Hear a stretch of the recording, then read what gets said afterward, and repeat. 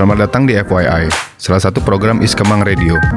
Sebuah konten berbasis podcast yang akan membahas soal insight dan kreatif industri. Pada season pertama ini, kita akan berfokus pada fashion yaitu streetwear. Di setiap episodenya, kita akan ngobrol dengan sosok dari berbagai latar belakang untuk berbagi cerita dalam industri mereka masing-masing. Hai semua, balik lagi di FYI, salah satu program podcast Iskemang Radio yang ngebahas tentang insight dari kreatif industri bersama gua Bisma Diandra. Nah, di episode hari ini kita bakal bahas gencarnya fenomena online shopping nih dan efek-efek terhadap sebuah brand. Sekarang di sini gua udah ada dua tamu spesial nih yang berkecimpung di dunia e-commerce atau marketplace kali ya. Saya hai dong. Halo. Ini ada Hafiz Akbar dan Alwin. Jadi si Hafiz Akbar ini selain social media marketing di Shopee, dia juga fashion stylist juga ya. Yoi. Ya kak ya. Iya kak. Dan Alwin selaku co-founder dari Cake Avenue. Yoi bis. Nah sebelum kita mulai nih kan tak kenal maka tak sayang ya. Mungkin dari Alwin dulu kali ya, bisa ceritain nggak kayak background lu, terus kayak gimana lu bisa masuk ke Cake Avenue ini, dan mungkin jelasin sedikit kali ya. Cake Avenue kan orang kan suka salah kaprah ya, tuh antara e-commerce, antara online shop atau marketplace gitu ya. Benar. Jadi gini, gue ceritain pertama gue mulai Cake Avenue itu gue melihat bahwa banyak banget nih toko-toko online yang buka, kayak misalnya toko-toko Instagram seperti itu ya. Tapi kan tidak ada yang meregulate mereka jual barangnya asli atau palsu, karena itu penting sekali di dunia persneakersan dan juga streetwear gitu. Bisa aja orang bandel gitu ya, jualan harga asli cuman barangnya palsu. Seperti itu karena sih. Karena nggak bisa megang barangnya. Betul. Disitulah gue sebagai co-founder Cake Avenue, gue mau menciptakan ekosistem yang sangat aman untuk berbelanja gitu.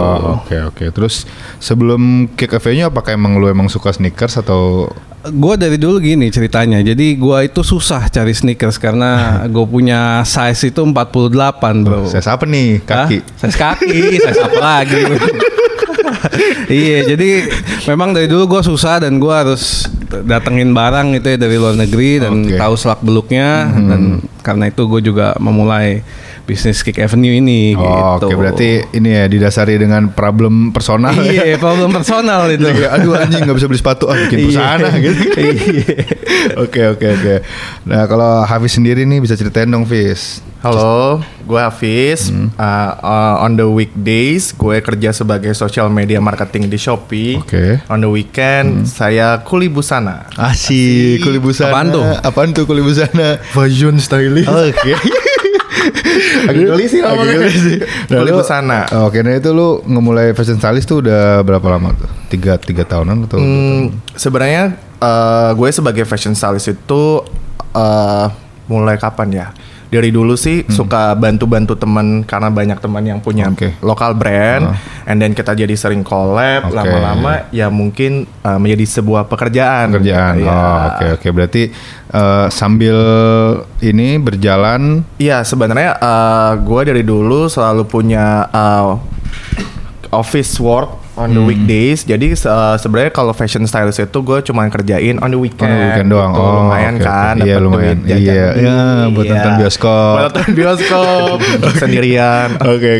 Nah, terus brand-brand apa, maksudnya lokal brand atau retail atau apa, dan kira-kira brand-brand apa aja sih yang udah lu pegang? Kebetulan sebelum bekerja di Shopee, gue itu berkecimpung di dunia retail. Ya, jadi kalau di dunia retail itu dituntut buat you have to be good at the creative side sama on the marketing side. Jadi sebenarnya kerjaan gue sebagai fashion stylist tuh berguna banget ketika gue kerja di retail, karena di sana gue bisa mulai ngedirect kira-kira season ini koleksinya yang datang seperti ini dan harus dimarketingin seperti apa. Lalu dimasukin kayak ke mungkin nanti kita bisa promosi lewat channel-channel seperti ini. Karena pekerjaan gue sebagai fashion stylist ini, ketika kita harus do press preview atau PRing, kebetulan teman-teman yang ketemu di dunia fashion jadi bisa gue invite juga gitu, jadi lebih gampang. Oke, nah terus untuk si social media marketingnya apakah itu mirip-mirip dengan pekerjaan lu di weekend atau emang sebenarnya jauh? Nah sebenarnya uniknya nih banyak teman-teman brand lokal yang approach gue selain jadi fashion stylist itu buat jadi creative director buat brand lokal mereka. Lebih ke gue advice kira-kira apa sih trennya, apa sih yang harusnya produk mereka jual. Nah on that notes, kerjaan gue on the weekday sama on the weekend sama-sama berkecimpung di sosial media nih, which is banyak di Instagram, Facebook, kemudian YouTube gitu. Nah, sebenarnya bedanya nggak ada jauh gitu. Paling in terms of kontennya aja sih. Kalau Shopee ya harus sesuai sama language dan brandingan Shopee. Sementara kalau untuk lokal brand ya gue harus menyesuaikan sama kebutuhan mereka. Sih. Nah, kali ini nih Win sama Hafiz, kita kan udah mengenal sedikit nih tentang kalian lah. Nah, kita mau ngomongin tentang e-commerce nih. Kan sekarang marak banget nih e-commerce kan, kayak semuanya pasti online gitu kan, kayak Seikoji gitu kan. Nah, untuk Hafiz nih, kan lu kan sebagai seorang fashion stylist nih, apa sih yang membedakan menurut lu nih kayak ketika lu nge-visual merchandising untuk offline store sama styling untuk merchandise online, plus minusnya apa, dan apakah si offline ini cukup tenggelam gitu semenjak munculnya semuanya berbau online? Nah, menurut gue punya presence di online itu sebuah kebutuhan sih di tahun digital 2019 ini. Nah, yang membedakan tuh sebenarnya gak ada yang membedakan jauh, tapi pentingnya visual di online karena sebagai customer lu nggak bisa megang kan produknya. Jadi ketika lu punya tampilan foto etalase toko lu yang menarik, jadi etalase toko offline dan online sama-sama berguna sebagai first impression lu ketika membeli barang gitu. Jadi ketika lu punya tampilan visual yang menarik online, itu tuh udah 60% bisa membangkitkan customer pengen, gue harus beli produk ini gitu. Betul. Dan di dunia yang udah aware dengan presence Instagram sekarang, gua rasa orang-orang juga tahu pentingnya punya visual yang menarik gitu ya. Nah, tapi ada beberapa concern nih yang gua sadar ya, kayak gua kan cukup banyak kenal kayak teman-teman lokal brand kan. Nah, mereka kadang-kadang suka pada memandang itu sebelah mata, kayak kalau brand gue masukin ke marketplace tuh kayak takutnya malah jadi pasaran, takutnya image-nya malah jadi jelek, kayak kesana kayak brand murahan. Nah, mungkin menurut mereka kenapa nggak gue jual di website gue aja, kan gue juga punya website, gue juga punya fanbase di sosial media, di Instagram. Nah, menurut lo gimana cara lo menanggapi sudut pandang kayak gitu, dan apa sih sebenarnya kelebihan kalau misalkan brand-brand ini tuh buka toko lah ibaratnya di marketplace lu? Nah, sebenarnya kayak buat klien-klien gue nih, gue selalu menyarankan ada baiknya memang buka presence di marketplace gitu, apalagi kayak di Shopee gitu kan. Kenapa? Pertama, tidak ada biaya yang dibebankan ke brand atau ke pemilik toko gitu, nggak ada. Plusnya adalah justru menurut gue presence online itu membukakan lebih banyak peluang lu untuk lebih dikenal atau dijumpai masyarakat gitu ya kan. Karena setiap marketplace apalagi kayak Shopee tentunya punya market yang lebih luas, presence yang lebih besar gitu. Apalagi kan nggak ada genre khusus misalnya customer Shopee kayak gini, database umurnya kayak gini. Enggak, semua orang bisa akses Shopee dengan mudah. Plusnya adalah ketika e-commerce punya program-program marketing, justru toko-toko itu bisa ikutan tanpa dikenai biaya gitu, karena semuanya ditanggung sama si marketplace tersebut, kecuali tentunya kan adalah kayak paket-paket yang ya ibaratnya ketika lu punya presence online pasti lu awam sama online marketing gitu. Ya kalau lu mau ada budget lebih, lu mau push lebih, why not gitu. Jadi gue sangat menyarankan sih buat lokal brand lebih melek, lebih aware sama pentingnya punya presence di marketplace. Gitu. Berarti sebenarnya kayak cuman masalah gengsi bukan sih, kayak sebenarnya kelebihannya banyak kan, kayak tadi lu jelasin, kayak menurut gue kelebihannya menurut gue ya gengsi akan kalah ketika penjualan lu tinggi ya.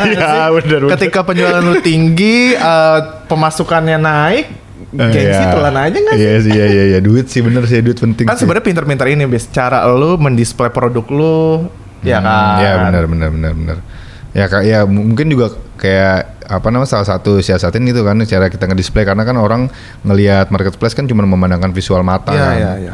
Nah untuk kayak ke venue nih Win, kalau misalkan kita ngebahas sneakers nih kan kita kan sering denger nih cerita banyak orang yang ditipu sama online retailer nih, yang lu juga bilang kan kayak bisa aja orang nipu bilang ini asli padahal sebenarnya KW, karena kita nggak bisa ngelihat bentuknya kan, kita nggak bisa megang segala macam, apalagi sepatu. Nah sebenarnya step-step apa aja sih yang bisa lu lakuin gitu untuk ngeyakinin ke customer lo kalau barang yang lo jual itu asli gitu?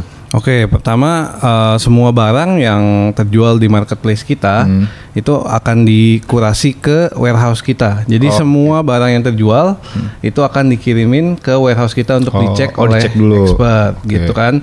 Kemudian setelah dicek akan diberikan garansi apa aja itu yang dicek sama expert kita. Kita tuh punya data-data poin. Tiap sepatu beda-beda ya. Contohnya di barcode-nya, di barcode box-nya, kemudian ada size tag-nya, toe box-nya, tali sepatu dan bahan-bahan sepatunya itu kan beda. Materialnya. Contohnya kalau fans asli sama KW gitu kan, dia punya bahannya beda, sweatnya. Walaupun ya lu ngerti lah. Lu ngerti lah, lu kan anak-anak sneakers nih, anak Kompas. Iya, ngeri. Nah terus juga berarti si expert lu ini berarti emang harus paham semua jenis sepatu ya, karena kan emang yang dijual kan pasti banyak banget kan, maksudnya nggak cuma satu brand atau dua brand doang kan. Betul, kita itu ada database-nya di kantor.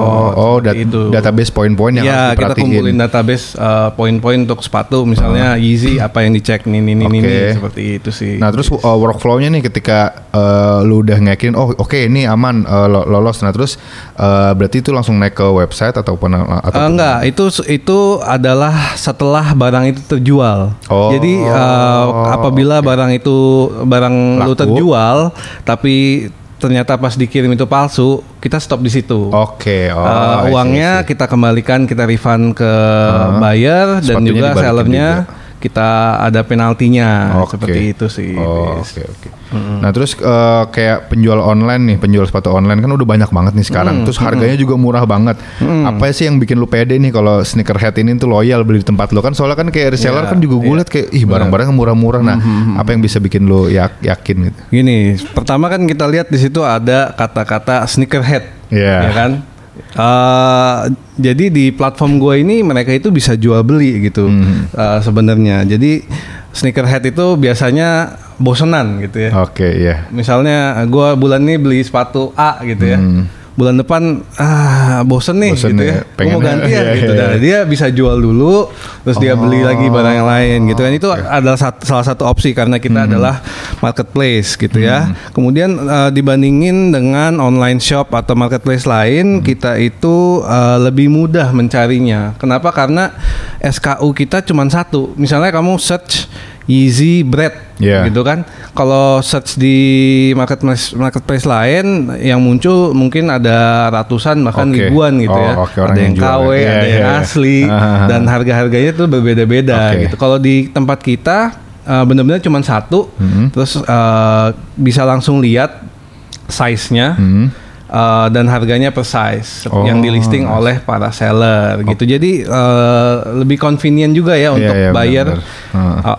Kemudian tentu saja ada garansi keaslian ya. Jadi yakin bahwa kalau beli di sini digaransi nih oleh Kick Avenue bahwa sneakers atau streetwear tersebut asli gitu. Nah itu bisa kalau misalkan beli barang baru nih, kalau kita tadi kan ngomongin barang baru, kalau misalkan gue punya barang sepatu bekas juga berarti bisa makanya sneakerhead kan ya jual belilah. Kalau bosen jual udah lu beli yang lu pengen gitu. Nah terus kalau misalkan ada orang yang mau nawar gimana, apa harus email orang? Enggak, kita ada sistem bid di websitenya. Di website ada sistem bid, jadi bisa menawar gitu. Dan sistem kita itu kompetitif ya. Dari kompetitif di sisi buyer dan juga kompetitif di sisi seller. Jadi apa maksudnya itu? Kalau di sisi seller mereka itu harus berkompetisi untuk harga termurah. Karena harga termurah itu yang akan di show pertama. Ini untuk barang baru ya. Kalau barang bekas memang masing-masing kondisinya berbeda-beda. Jadi customer pun bisa melihat semua barang yang bekas gitu. Tapi kalau baru kita kategorin jadi satu barang, kita hanya show harga termurahnya, seperti itu sih. Nah, kemudian untuk bayarnya sendiri, misalnya lu nawar sepatu di 1 juta gitu. Kalau gue nawar di 1,5 juta, ya gue duluan yang dapat kalau ada yang mau jual, kayak gitu sih. Nah kan sebagai marketplace nih kalian nih, kan tadi lu udah nyebutin nih kayak value-value yang diberikan si marketplace lu sama si penjual-penjual ataupun pembeli lu ya. Nah kalau dari Afi sendiri nih, kalau untuk Shopee ada nggak sih value yang mau lu ceritain lagi gitu, yang sebenarnya orang masih nggak kepikiran gitu. Oh ternyata value-nya tuh ini. Soalnya kan orang yang tadi gue bilang kan masih mikirnya tuh ya udah itu tempat kayak segala macam ada, takutnya image-nya menurun segala macam. Tapi sebenarnya value apa sih yang orang nggak banyak tahu gitu, dan emang harus pay to attention. Jadi ya kalau ngomongin value sebenarnya sama aja nih kayak lu di retail. Retail itu kita punya namanya merchandiser atau buyer. Nah kalau di e-commerce itu ada namanya BD. Jadi buat brand-brand yang sebelumnya nggak aware atau sangat awam sama marketplace, BD ini siap bantu kalian untuk let's say memaksimalkan penjualan kalian di marketplace-nya. Iya, kira-kira apa sih yang sebenarnya brand kalian bisa explore? Apa sih benefit dari marketplace yang sebenarnya kalian bisa pergunakan? Ibaratnya less effort tapi maksimum result gitu ya kan. Jadi BD ini tuh siap banget bantu kalian untuk naikin let's say penjualan kalian, naikin presence kalian di marketplace tersebut gitu. Jadi jangan khawatir kalau misal kalian, oh gue awam banget nih, gue nggak tahu marketplace itu gimana. Kayak di Shopee tuh BD-nya sangat gimana ya? Sangat expert. Kerja closely sama brand-brand yang ada di kita gitu. Jadi kayak bener-bener, wah lu bisa banget nih naikin penjualannya bulan ini, kita ada program ini gitu. Brand tuh udah tinggal enak aja kayak aku mau dong misalnya tinggal sediain SKU yang lebih atau nanti dikasih tahu ada benefit ini yang bisa digunakan sama customer brand tersebut. I see. Nah berarti ya gue juga baru tahu tuh kayak ada BD gitu, dia kayak mau sebenarnya mempermudah kerja kan nih. Kalau kayak misalkan gue punya brand sendiri nih, kalau misalkan gue nggak masuk ke marketplace lu, ya berarti gue mau ngomong kan harus nge-hire orang yang harus bisa nge-set itu kan. Banget. Itu salah satu value atau benefit yang kalian bisa dapetin kalau buka toko di marketplace. Oke. Nah ngomongin tentang barang nih, jual barang kan kayak gue sekarang nyari apa aja kayaknya ada ya di marketplace nggak sih? Nah terus ada, lu pernah nemuin barang-barang aneh nggak sih yang dijual di marketplace lu gitu, atau kayak ada apa namanya share dari teman-teman lu gitu yang aneh-aneh gitu? Modelan Win? Buat barang-barang aneh sih enggak ya, soalnya kita tuh dikontrol gitu. Cuman kalau interesting stories itu banyak barang-barang yang kita temuin gitu pas orang ngirim sepatunya, kan kita akan cek dulu kan. Misalnya kaos kaki bekas gitu kan. Beneran, terus waktu itu kita pernah juga nemuin kayak cicak mati gitu. Di dalam tapi iya bukan di dalam sepatu ya, di dalam box sepatunya. Mungkin kan udah buan gitu ya, udah lama ditinggalin ya, cicak masuk dah gitu kan. Tapi untuk barang sih enggak ya, soalnya kita itu SKU-nya kita udah tentuin sendiri di website apa yang boleh dijual. Nah gitu. Kalau lu Fis lu? Sebenarnya sama sih kayak Alwin. Kalau di Shopee pun kita punya guidelines yang cukup ketat dan kita juga punya tim yang memang akan mengkontrol produk-produk apa sih yang bisa dijual di Shopee gitu. Jadi kalau ditanya pernah lihat barang aneh, jujur jarang banget. Cuman sebagai anak kosan nih, gue sering banget butuh perintilan-perintilan yang sebenarnya nggak penting dan kiranya susah bakal dicari. Kiranya susah bakal nyari gitu. Misalnya apa ya? Ada aja kan kayak anak kosan. Oh ini kali ada ya biar gampang gitu kan.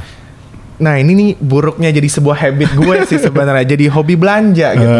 Bukan karena gue kerja di Shopee ya guys. Cuma kayak misalnya sebelum tidur, gue butuh ini nih misalnya apa yang buat naruh sepatu tuh wooden. Yang buat ganjel sepatu. Tinggal cari. Hah? Ada murah lagi yang nggak mikir nggak sih, tinggal belanja jadi sebuah habit sih gitu. Gunting kuku ada nggak? Ada dong. Ada semuanya. Kalau barang-barang sex toys gitu Nggak ada, nggak boleh. Aduh. Nggak ada yang nakal Nggak gitu. boleh. Oh, gitu. Tapi pernah ada yang coba submit gitu. Iya. Maksudnya itu proses orang mau buka, maksudnya mau berdagang, apakah harus melalui verifikasi kan? Iya, pasti ada proses verifikasinya, ada kayak semacam screeningnya lah. Sama aja kayak Alwin, kita punya dedicated team yang akan men-screening gitu. Okay. Ada kayak guidelines-nya lah, misalnya kayak fotonya tampilannya harus seperti ini, otomatis mereka akan dicek gitu. Oke, berarti kayak nggak bisa langsung kayak jualan langsung. Enggak, nah soalnya kalau marketplace ini kan bisa diakses sama semua umur bis. Iya, bahaya. Iya dong, tentunya. Takutnya kalau jual yang aneh-aneh malah dibelinya sama anak kecil. Mama ada Monas. Nah, makanya jadi tenang aja kan, yang mau jualan aman. Oke. Nah, menurut kalian nih, habis dulu deh lanjutin dengan semakin maraknya nih fenomena online shop sama marketplace ini nih, kedepannya menurut lu brand-brand akan mulai berpindah nggak sih ke ranah online secara permanen? Dan sebenarnya ada baik buruknya ya. Sebenarnya baiknya kan orang jadi lebih digital, terus lebih gampang segala macam. Tapi apa yang akan terjadi nih dengan toko-toko offline sekarang? Kan kayak di satu sisi sebuah brand pengen juga lah kayak gue pengen punya toko sendiri segala macam. Tapi di satu sisi orang justru malah lebih ngincernya online karena aksesnya gampang segala macam. Nah, gimana cara lu ngelihat fenomena tersebut? Menurut gue, untuk brand punya presence di online kayak di marketplace is a very smart move ya. Pertama is cost efisien atau hampir dibilang rendah banget biaya yang dikeluarkan untuk maintain sebuah marketplace gitu. Nice. Cuman karena gue cukup lama kerja di industri ini, apalagi retail, gue merasa presence toko nyata itu penting juga karena gue pun ada kepuasan tersendiri ketika bisa pegang sebuah barang gitu kan. Cuman apalagi di dunia digital sekarang nih, dengan punya presence online itu tuh menambah sarkan produk lu, makanya punya presence di marketplace itu pinter banget gitu. It's a very smart move gitu loh. Karena ya tadi cost efisien, less effort, maksimum result. Siap. Buka ya di Shopee. Kayak di Shopee. Oke, asik ya benar sih. Ya sebenarnya kelebihan si kita punya dua-duanya ya, satu yang tadi lu bilang kayak orang kalau misalkan emang mau ngeliat barang secara langsung bisa datang juga, tapi yang penting juga untuk ngebangun si itunya kan presentnya di online ya. Nah terus untuk di e-commerce nih ataupun marketplace nih kan barang-barang kan banyak nih yang serupa nih Fis nih, kayak jualan misalkan gue jual HP ya, HP banyak juga orang-orang yang jual kan di marketplace itu kan. Nah terus juga bakal disandingin dengan produk-produk semacam yang kita jual dengan murah. Nah kalau kayak gitu gimana cara bisa menguntungkan para penjual dengan harga yang kompetitif nih? Kayak misalkan ada orang jual 10.000, satu jual goceng. Nah gimana cara kita menguntungkan si orang 10.000 nih padahal banyak yang lebih murah gitu? Nah, sebenarnya kalau udah bahas masalah seperti ini, yang harus dilihat itu adalah bisa nggak sih lu trust this toko di marketplace ini.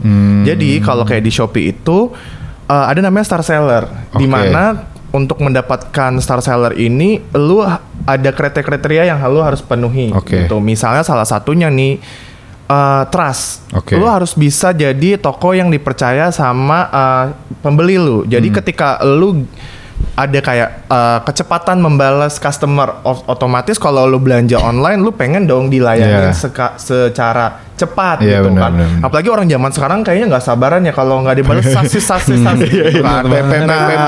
Di situ tuh dilihat, jadi ada poinnya untuk lu dapet star seller. Kedua mungkin kayak tadi dibilang sama Alwin, tentu produk lu juga harus asli dong gitu. Jadi kan ada trustnya. Jadi mungkin ketika customer yang udah pernah beli nanti kan dia akan mereview gitu.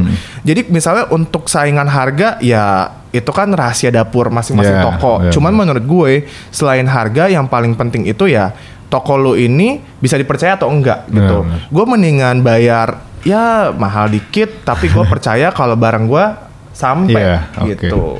Jadi dibalik harga yang lebih penting adalah bagaimana menjadi toko atau penjual yang dapat dipercaya sih. Oke. Oh berarti ya kayak nggak perlu takut lah ya kalau misalkan jual barang mahal ya selama kita daya trustnya gede. Iya benar. Nah terus kalau dari lu nih selain yang tadi dulu omongin nih, ada movement gede nggak sih yang lu lakuin gitu selama ini untuk ngebuat orang-orang tuh loyal beli sama lu, terus kayak daya trustnya juga gede kan, banyak juga kan marketplace yang mirip-mirip kayak lu kan, kayak bisa numpang jualan, bisa bantuin nyariin. Movement apa sih yang menurut lu lumayan beda ataupun gede gitu? Kalau untuk trust itu sebenarnya harus dibuat ya. Jadi lu harus maintain trust tersebut gitu. Jadi nggak cuma sekali doang. Nggak cuma sekali. Nah, lu begitu lu melakukan kesalahan gitu ya. Nah, itu tercoreng banget tuh nama lu tuh. Cuman untuk maintain nama kita sih, kita banyak kolaborasi gitu sih sama artis-artis, KOL Instagram, bikin konten gitu ya. Bikin konten gitu sih. Oh, oke. Berarti ya apa namanya? Bisa dimainin juga dari yang tadi lu bilang kan, kayak kolaborasi, terus juga kayak ngajak teman-teman untuk seenggaknya jadi kayak satu bagian juga lah dari Kevin juga kan, jadi nggak cuman si artis itu beli terus udah. Iya, dan juga untuk kalau ngomongin itu sekarang yang mengenai visual ya, kita itu ada sekarang namanya AR. Kalau di Instagram tuh muka lu bisa diubah jadi tua banget atau muda banget. Nah sekarang udah ada teknologinya kayak bisa detect kaki gitu, terus bisa misalnya lu mau cobain sepatu apa gitu yang baru, cocok nggak ya di gua? Nah itu nanti bisa dilihat di apps-nya seperti gitu sih. Itu salah satu feature-nya menurut gue ya, yang bakal lakuin. Oke, nice. Nah, kayaknya cukup sih ya, kayak pembahasannya cukup menarik kayaknya. Bahasan yang tadi kayaknya penutup kita untuk ngobrol tentang kayak masalah e-commerce ataupun dunia digital sekarang nih. Nah, paling untuk terakhir nih kayak mau ngasih konklusi nih, kayak dari kalian sendiri nih ada nggak sih kalau si Alwin nih kata-kata mutiara lah yang bisa lu sampaikan kepada pembeli atau penjual atau kayak orang-orang yang berkecimpung di dunia sneakers ataupun kayak industri ini, apa sih yang mau lu sampaikan, concern apa yang mau lu sadarkan gitu ke orang-orang? Untuk concern sih menurut gua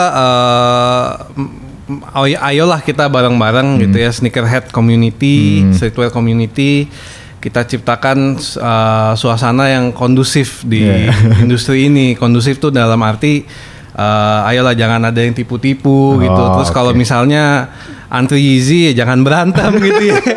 Masalah sepatu doang berantem. Kontok-kontokan tuh kayak di rebutan Uniqlo tuh. Syukurin di restock lagi. Gitu sih menurut gua. Oke. Nah kalau Luvis nih ya apa yang mau lu sampaikan gitu kepada halayak umum gitu, dan terutama lokal brand sih, karena bukan toko di Shopee. Tentu dong. Pesan sponsor. Menurut gue sih paling penting adalah, apalagi kalau lu brand baru nih mau mulai, jangan takut gitu, coba aja segala macam cara kan. Nah kalau lu punya presence di marketplace bukan berarti tidak menjaga brandingan lu ya. Iya benar. Iya itu kan sih. Suka ada anggapan kayak gitu ya kalau menurut Bisma. Tapi menurut gue justru itu salah satu opportunity yang bagus gitu. Apalagi lu tidak keluar biaya sedikit pun gitu. Jadi kalau emang lu udah yakin produk lu bagus dan mampu bersaing, the next step ya lu harus punya online presence. Salah satunya kalau lu masih baru ya bisa coba di marketplace. Selain bisa dibantu sama tim bidinya nih kayak di Shopee, lu juga bisa dapat benefit-benefit yang marketplace itu punya gitu. Jadi jangan takut, coba aja, dan ya tadi kayak gue bilang, lu less effort, maximum result gitu. Jadi lu bisa ngerjain hal-hal yang lain gitu. Oke. Thank you guys. Thank you. Cukup sudah cerita-cerita tentang dunia per marketplace-an ya sama streetwear. Semoga berguna. Iya, semoga berguna buat teman-teman, dan juga kayak lokal brand juga kayak harus lebih ngebuka mata ya Fis ya. Kayak bisa banyak benefitnya, terus juga buat teman-teman yang suka sneakerhead, bisa kalian mungkin udah pinter kali ya, maksudnya udah bisa ngelihat mana marketplace yang terasa atau enggak. Terus juga ayo sama-sama kita mendukung ekosistem online ini kan, yang tadi bilang jangan ada yang rusuh-rusuh ataupun untuk seller ya coba jujur sih ya, coba jujur dan lain-lain. Oke.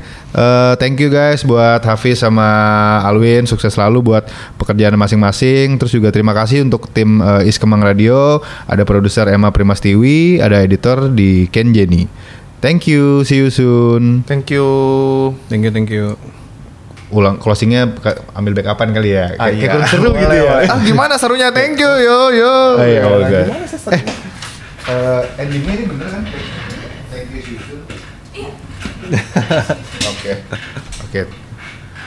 Oke, sepertinya sudah selesai bincang-bincang online kita. Asik. Masih direkam nih? Iya, masih. Siap.